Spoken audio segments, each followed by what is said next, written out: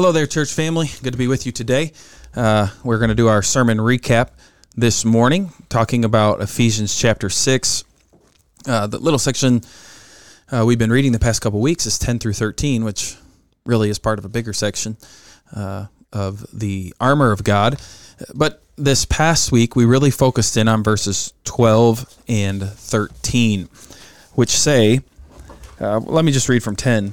It says, "Finally be strong in the Lord and in the strength of his might. Put on the whole armor of God that you may be able to stand against the schemes of the devil." And then this was our focus beginning in verse 12. "For we do not wrestle against flesh and blood, but against the rulers, against the authorities, against the cosmic powers over this present darkness, against the spiritual forces of evil in the heavenly places. Therefore, take up the whole armor of God that you may be able to withstand in the evil day, and having done all, to stand firm." This idea of Satan, demons, spiritual forces. It's interesting because I said at the beginning of my sermon that it seems crazy to a lot of people, but really, I think biblically it seems crazy to a lot of people, but really when you talk to the average American, I think a lot of them would say there probably are evil forces at work. Whatever, you could say from ghosts but also the occult is huge in America, trying to tap into whatever that is, which we would say from a Bible standpoint is probably demons that you're getting in touch with.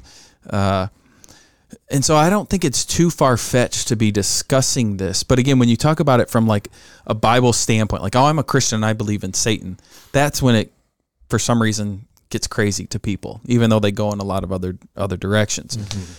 And this is where Paul is heading and talking about taking up the armor of God and being prepared for battle, because he uses kind of like a Roman soldier look, right, is what he's going to get into, which we'll talk about the next few weeks together.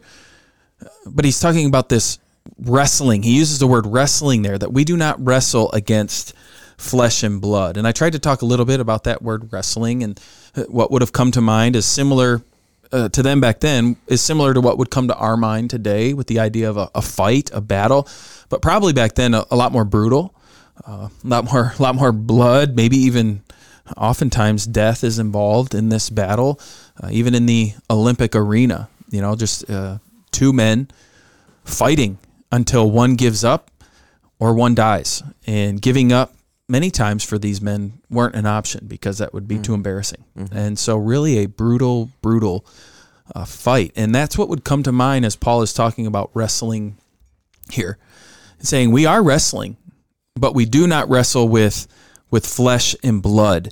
And so I tried to talk about that briefly. Maybe you guys can talk, because in other places, like in Romans chapter 8 that I read, verses 12 to 13, it sounds like Paul in Romans there talks about how the flesh is weak and it is something we battle. And so how can Paul say here, we do not wrestle with flesh and blood, but then in other places it seems like flesh really is our enemy, like flesh is something we have to get under control and fight and each and every day. So what do you guys have anything to say to that? How does that relate, or how can Paul melt the two, or is this a contradiction in Paul's writing? Well, it's definitely not a contradiction, but I mean, I think Paul, what he's doing is emphasizing something specific here. But we see how flesh and blood and Satan can work together. I don't know if you referenced in your sermon when Jesus was being tempted by Satan, but that Jesus was dealing with some physical situations there, like where he was hungry, tired, out in the wilderness, thirsty. So there was physical stuff going on, but Satan was, attacking him at an opportune time when he would have been weaker. But I think what maybe Paul's pointing out here is that it's not our flesh, and I think when he says that, he's also talking about our sinful natures that are going on there. But Satan tempts us using the things that we are already predisposed towards to bring in those temptations and to take the opportunities where we are already weak. In that sense, he's trying to exploit that, I think.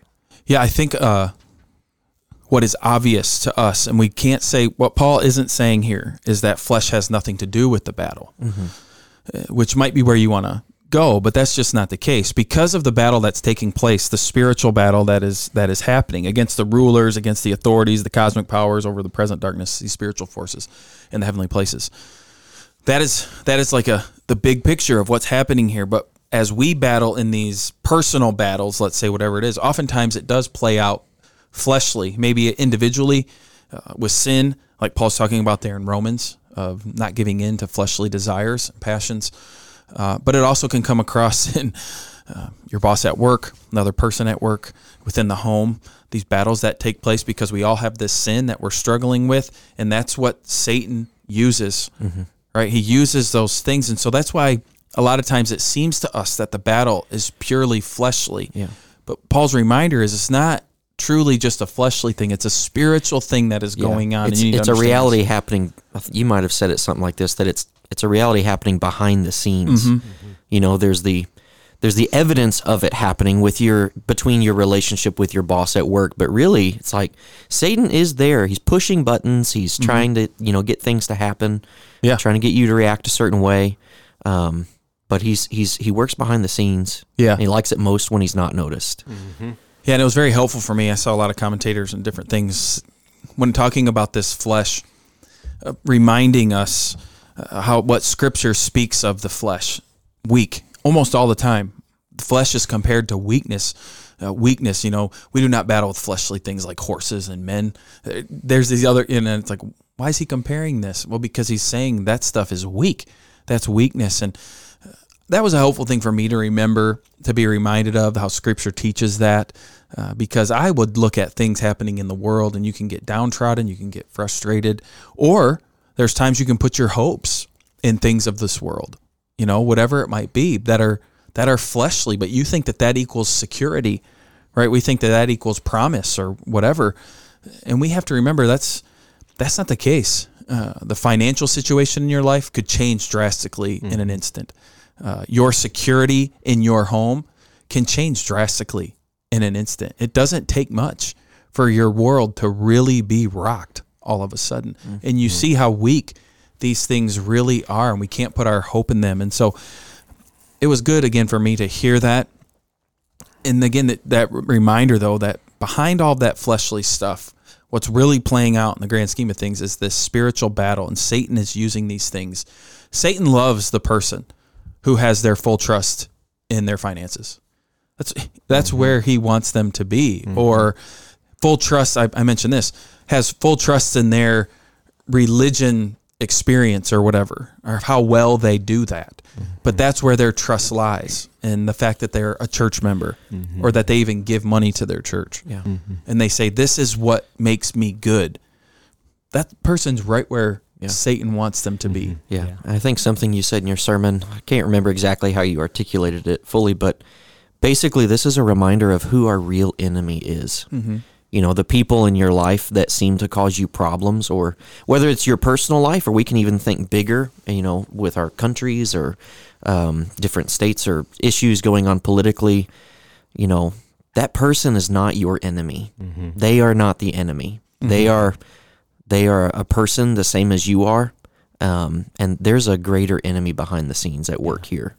And your thoughts on them, I think your sermon kind of combined very well with Pastor Spencer's at the evening service about your thought towards that person should be compassion for them, because they may be in the clutches of Satan, falling prey to temptation as well, or just trusting in the things of this world, and that's what's showing through in your relationship with them, that's causing the tension and the heartache and the hurt.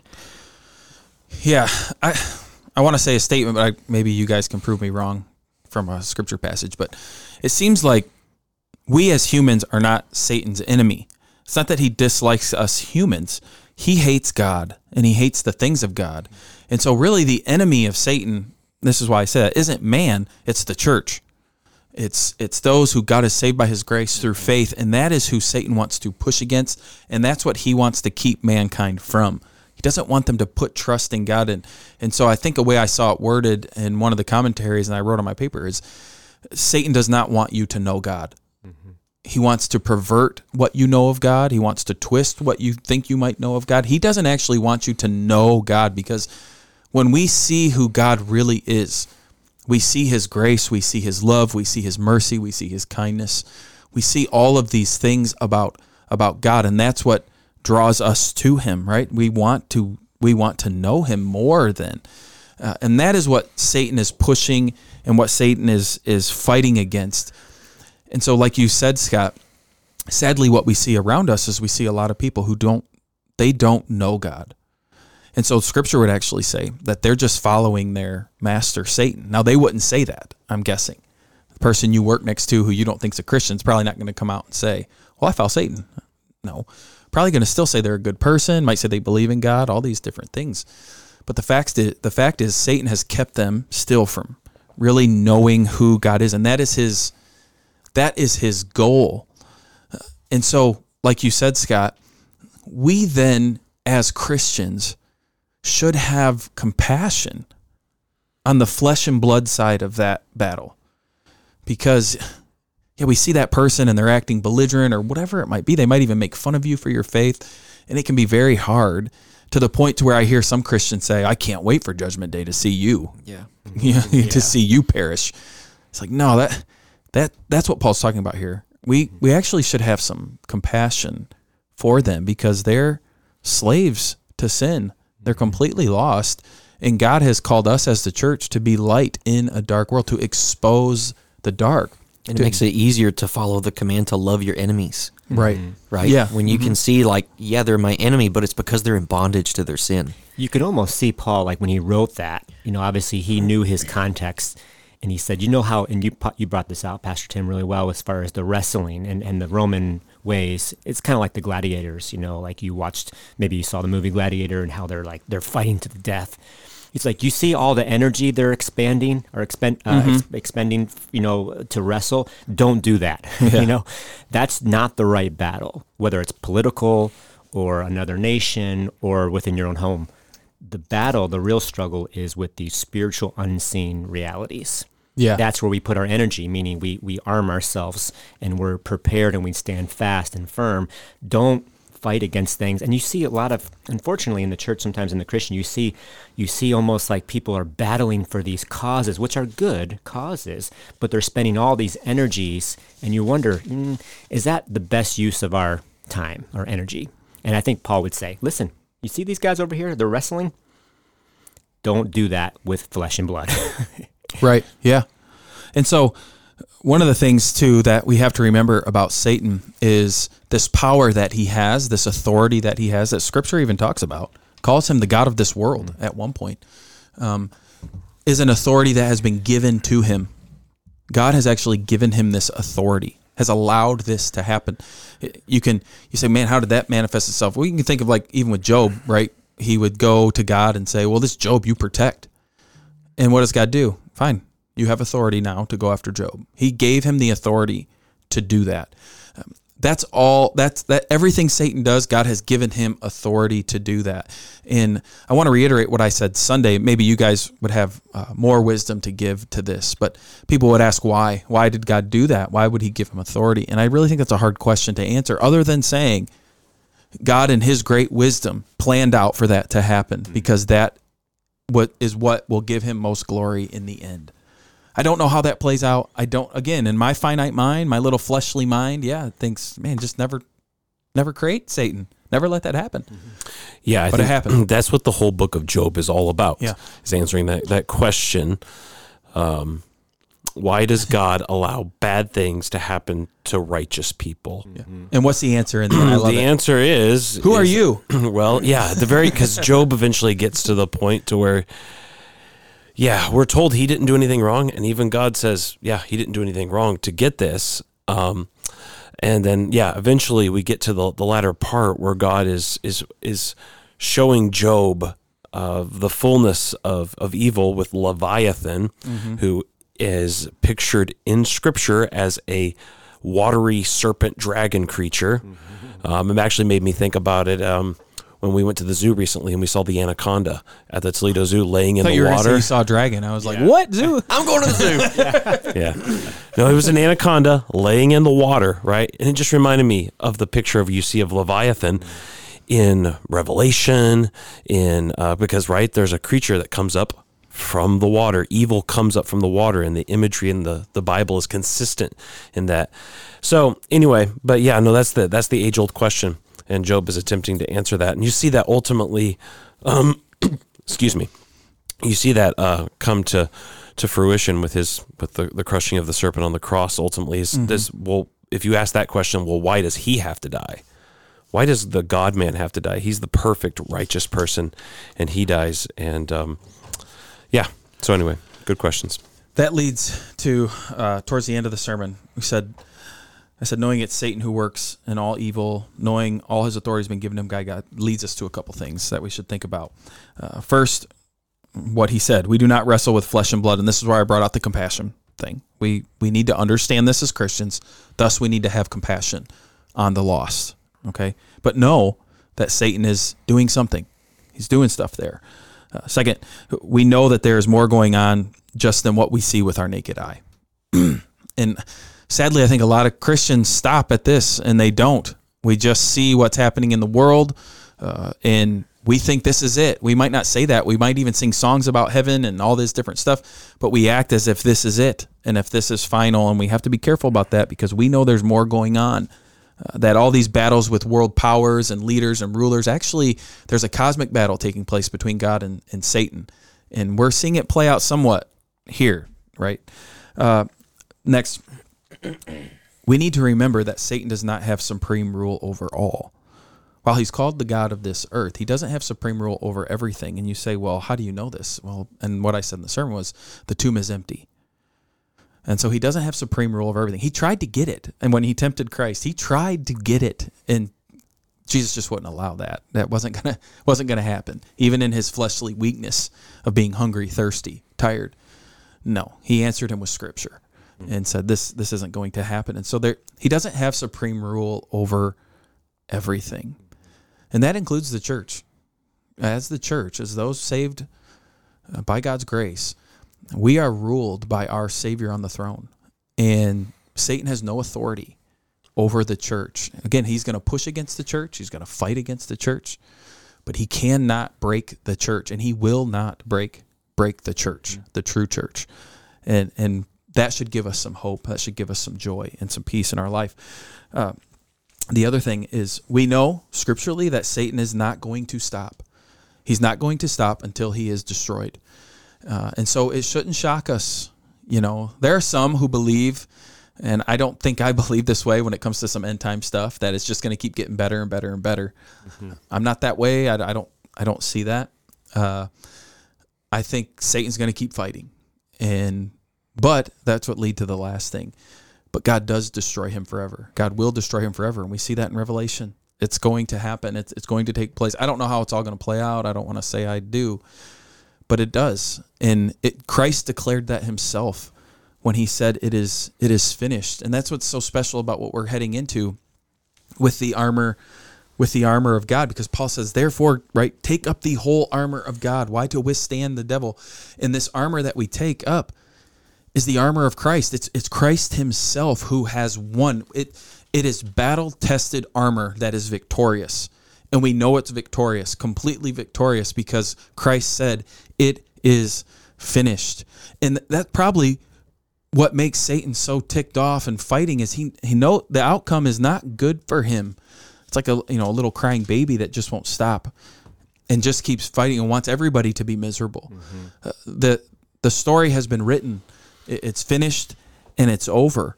And God has given us, because he loves us so much, he's given us this armor that we're going to look at for the next few weeks. These promises that allow us to stand against the schemes and the wiles of Satan, these things that he put to understand what's going on. You know, we're going to look at truth. We're going to look at righteousness. We're going to look at faith. We're going to look at the sword. We're going to look at salvation, these different things that God has given us. And it's interesting as you study those things, which we will, they're all defensive. Mm-hmm. Even to an extent, the sword. the sword is almost defensive. As Satan attacks you, what do you use? Use your sword to stop his sword, to stop his fight. And that we see that with Jesus when he was tempted. What did he use to stop Satan? The word. He counteracted every time with the word. And so I'm looking forward to getting into these different things, and we're going to take each week to look at one of them, this coming week being truth. But this is why Paul could say, and this is maybe where in the sermon, if you were there on Sunday, it seemed aggressive, was Paul tells us to stand firm. He says, doing everything you can, right? Therefore, take up the whole armor of God that you may be able to withstand in the evil day, having done all to stand firm.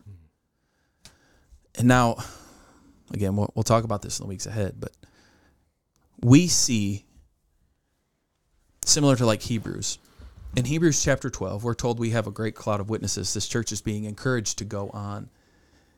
And the writer of Hebrews kind of lambastes the church a little bit in like verses 3 and 4, saying, you haven't even bled yet. Looking at the author and finisher of faith, looking at Jesus who ran this race, look what he did. And when we look at that compared to this verse, Jesus, having done all, stood firm all the way.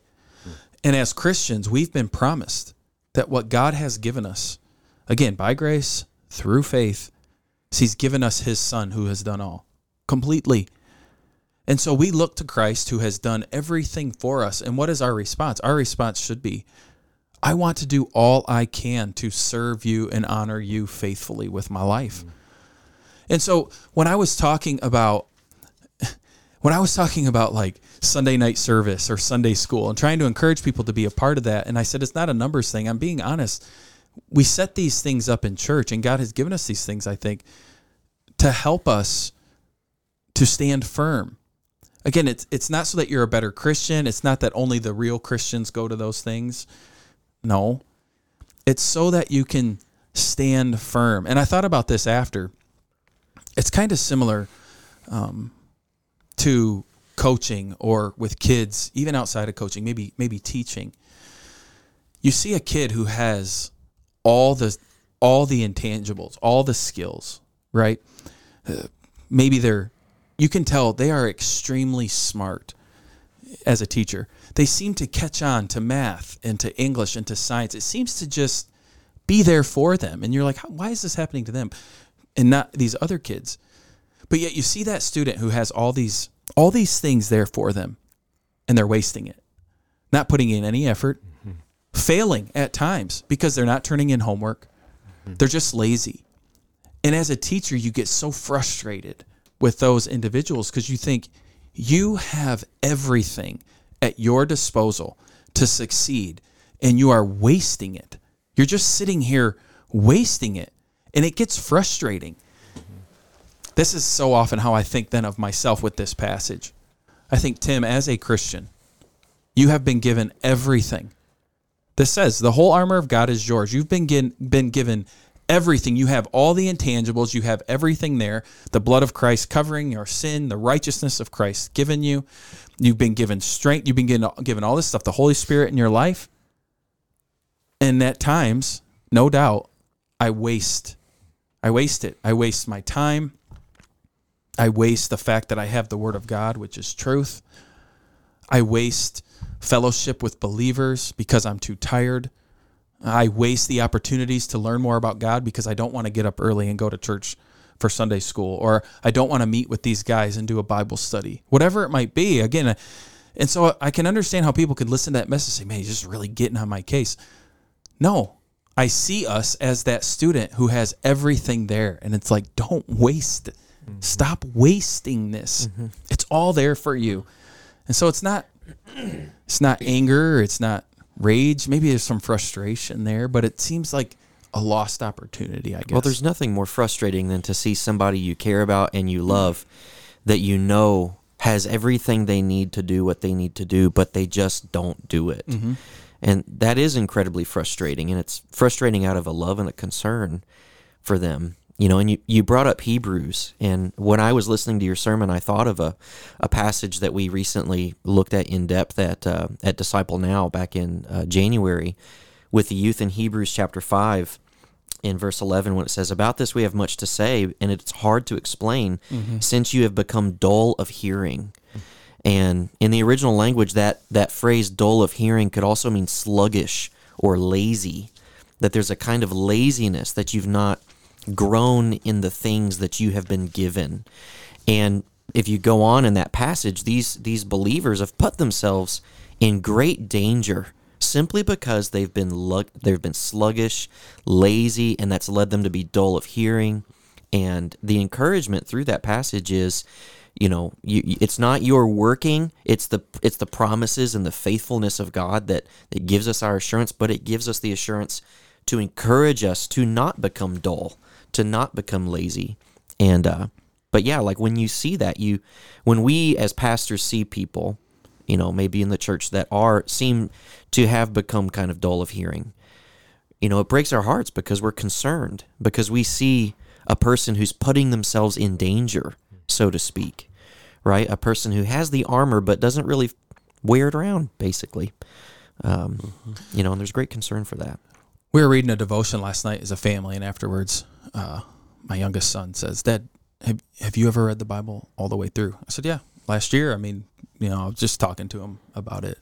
He's like, "So you know it all?" And I was like, "Yes." I'm like, "You mean memorized?"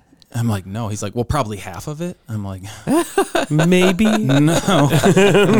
I'm like, "If you talk," my wife's trying to stick up for me at the same time, and she's like, "Probably if you mention it, Dad would recognize it." And so he's like, "Well, what's Genesis 10:9 then, Dad?" "Yeah, I just told you." So I'm like trying to walk my way through Genesis a little bit, and I'm like, it's probably around the Tower of Babel. It's between or Noah and the tower. And so we're kind of talking about it. But it did dawn on me in that moment too, while he was saying that stuff, was there is some truth to that. I've read the Bible through numerous times. I do know it. But yet so often I look in the mirror and failed again. I failed again. And so when I'm saying these things to the congregation, I'm thinking of myself again. I have to look at myself again, and I'm that dumb kid, which your kids will like that I said that word. I'm that kid again who failed, who was lazy, who knew the answer. I know the answer. Don't do this. Did it. But what the good news is, and I want us to keep remembering this, is what Ephesians has been teaching us, is that Christ has done it for me. And that's what makes this God so amazing and his grace so outstanding, is God knew I would struggle with these battles. He knew he was going to give me the full armor of God. He knew all of this stuff, and he knew I would fail so often, yet for some reason, he would call me his own. He would adopt me into his family. And that's what we really need to remember as Christians, as we fight these fights. There's going to be battles that we win against Satan. There's going to be temptation. And the only thing we can say as Christians is, thank God he gave me the armor. Mm-hmm.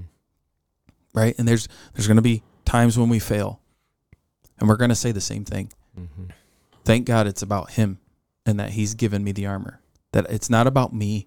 Yes, I have to go and put it on. We're going to get to that. Put on the belt. Put on. There is this action. But when Christ declared it was finished, it is finished for me as well. And he has saved me. And so I get saddened, I guess, when I hear like, man, that was a little aggressive of a sermon, and or I'll get some come to me on a sermon like that and say, that was awesome. And I know what they meant. Like, go tear them down, man. Yeah. It's not what I'm doing. Yeah. I just hope we see ourselves and understand what God has done and let it draw us to him. Yes, I want to strive for him more. I need to, yes. But let's always rest in the assurance of his grace and his love for us. Well, and that's what Paul there is. The point, I think, of what Paul's doing there is to highlight the fact that we so often, he says you don't struggle against flesh and blood, which makes me also wonder if he's not simply thinking about other people, but your own sin struggles. Yeah, for sure. Primarily, actually. And then he's highlighting the greatness of the enemy. Mm-hmm. We don't wrestle against flesh and blood. We wrestle against these things. But then he's highlighting the greatness of the resources that we have in Jesus Christ. It's kind of like one of those things in Hebrews and elsewhere. Here's a call for the endurance of the saints. Mm-hmm. Yeah, and he talks about the resources, and he ends really with a real powerful resource of prayer, Right, which we'll right, get to as well. right. Like he says all this faith, all these things, then he talks about praying. For Right. him, he says, even me, pray for me while I'm here. Yeah. Yeah. The one thing you didn't talk about was the Nephilim with the spiritual, the principalities and the powers. I was waiting for that, but you didn't. That'll come. Keep Did the waiting. commentators talk Keep about that waiting. at all? You know, sadly, I didn't see Oh. Nephilim brought up. Okay. Not sure. Okay. I didn't know what part they played in there. So Yeah, I mean, they're not flesh and blood. what are they? Fallen, they were. fallen angelic. Yeah. But what Sure.